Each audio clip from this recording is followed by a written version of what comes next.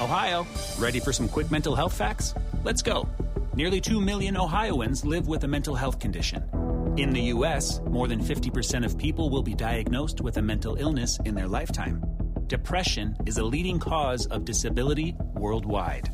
So why are some of us still stigmatizing people living with a mental health condition when we know all of this?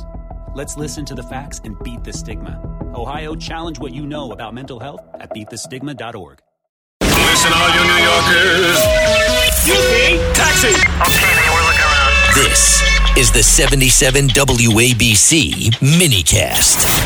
And now let's go, since we're talking about drugs, of course, many of them coming through our southern border. Joining us now is the former head of Customs and Border Protection, Mark Morgan. Mark, I'm going to get to the governor's meeting in a little bit, because they put out a statement saying how great Biden is on the border, which is a whole other issue.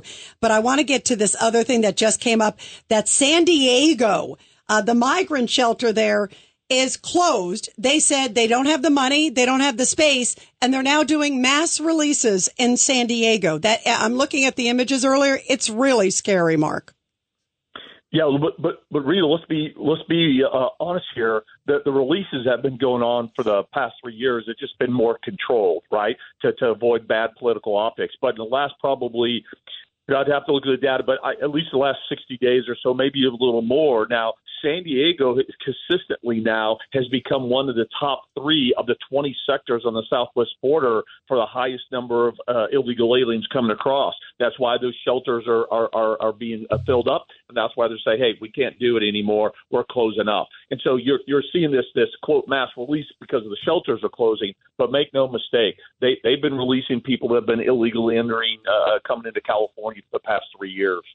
Yeah, and boy, is that I saw some numbers recently, Mark. It came out over 3 million encounters under Biden, about 2 million gotaways plus. Yep. You do the math, that's 10 million, and his term isn't even over yet.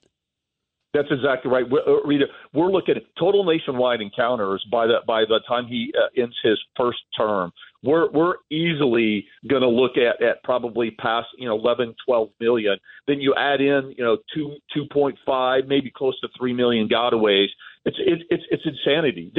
We're literally jeopardizing every aspect of our nation's safety and national security. And by the end of this term, that will be the equivalent of literally creating a 51st state of illegal aliens that would actually be more than an entire state of Pennsylvania, just right under New York. Yeah, that's speaking of New York. The New York governor just put out a statement, and I got to get your reaction to this. Mark Morgan, the former head of Customs and Border Protection, the former commissioner there, she says it was a governor's meeting at the White House, as you probably know, with all sides, but with Biden. She said they had a series of productive meetings, and essentially saying, well, since the GOP-led House didn't do anything on border, on the package that's still allowed for a lot of crossings, thousands, 5,000 a day up to, absence the legislation, I expressed to President Biden and his chief of staff that New York would support executive action on immigration, and that President Biden's the leader our nation needs in these difficult times. What's your reaction, Mark?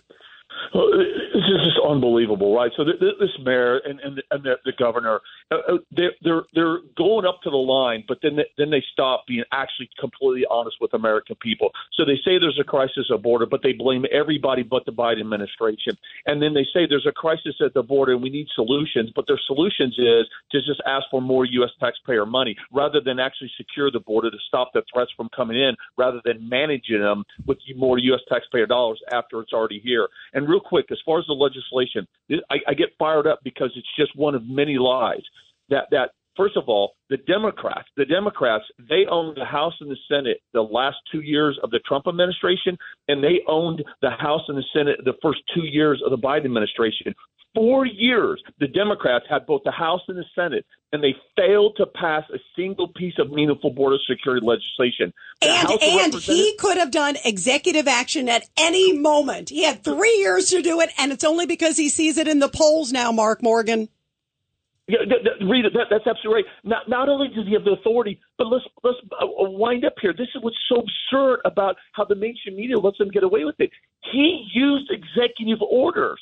From the first day in his office in January 2021, Rita, he used his pen to enact 94 executive orders that destroyed and dismantled the network of tools, authorities, and policies that we had enacted under President Trump that led us to the most secure border in our lifetime. Let me give you just a couple examples, because they say it and they don't give you an example. The safe third country agreements we had with all three Northern Triangle countries, executive order ended it. The Remain in Mexico program, executive order ended it. The construction of the border wall, executive order ended it. So he could take that same pen that he issued 94 executive orders and to reinstate them, and to reinstate those three things that I just talked about. If he did that alone, Rita, you would see illegal immigration reduced by 85% almost overnight.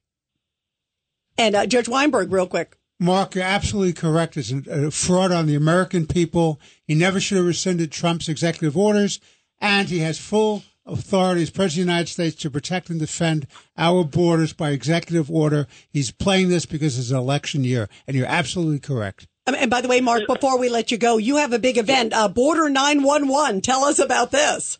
Yeah, look, I appreciate it. So it's a new grassroots effort. Again, Border 911.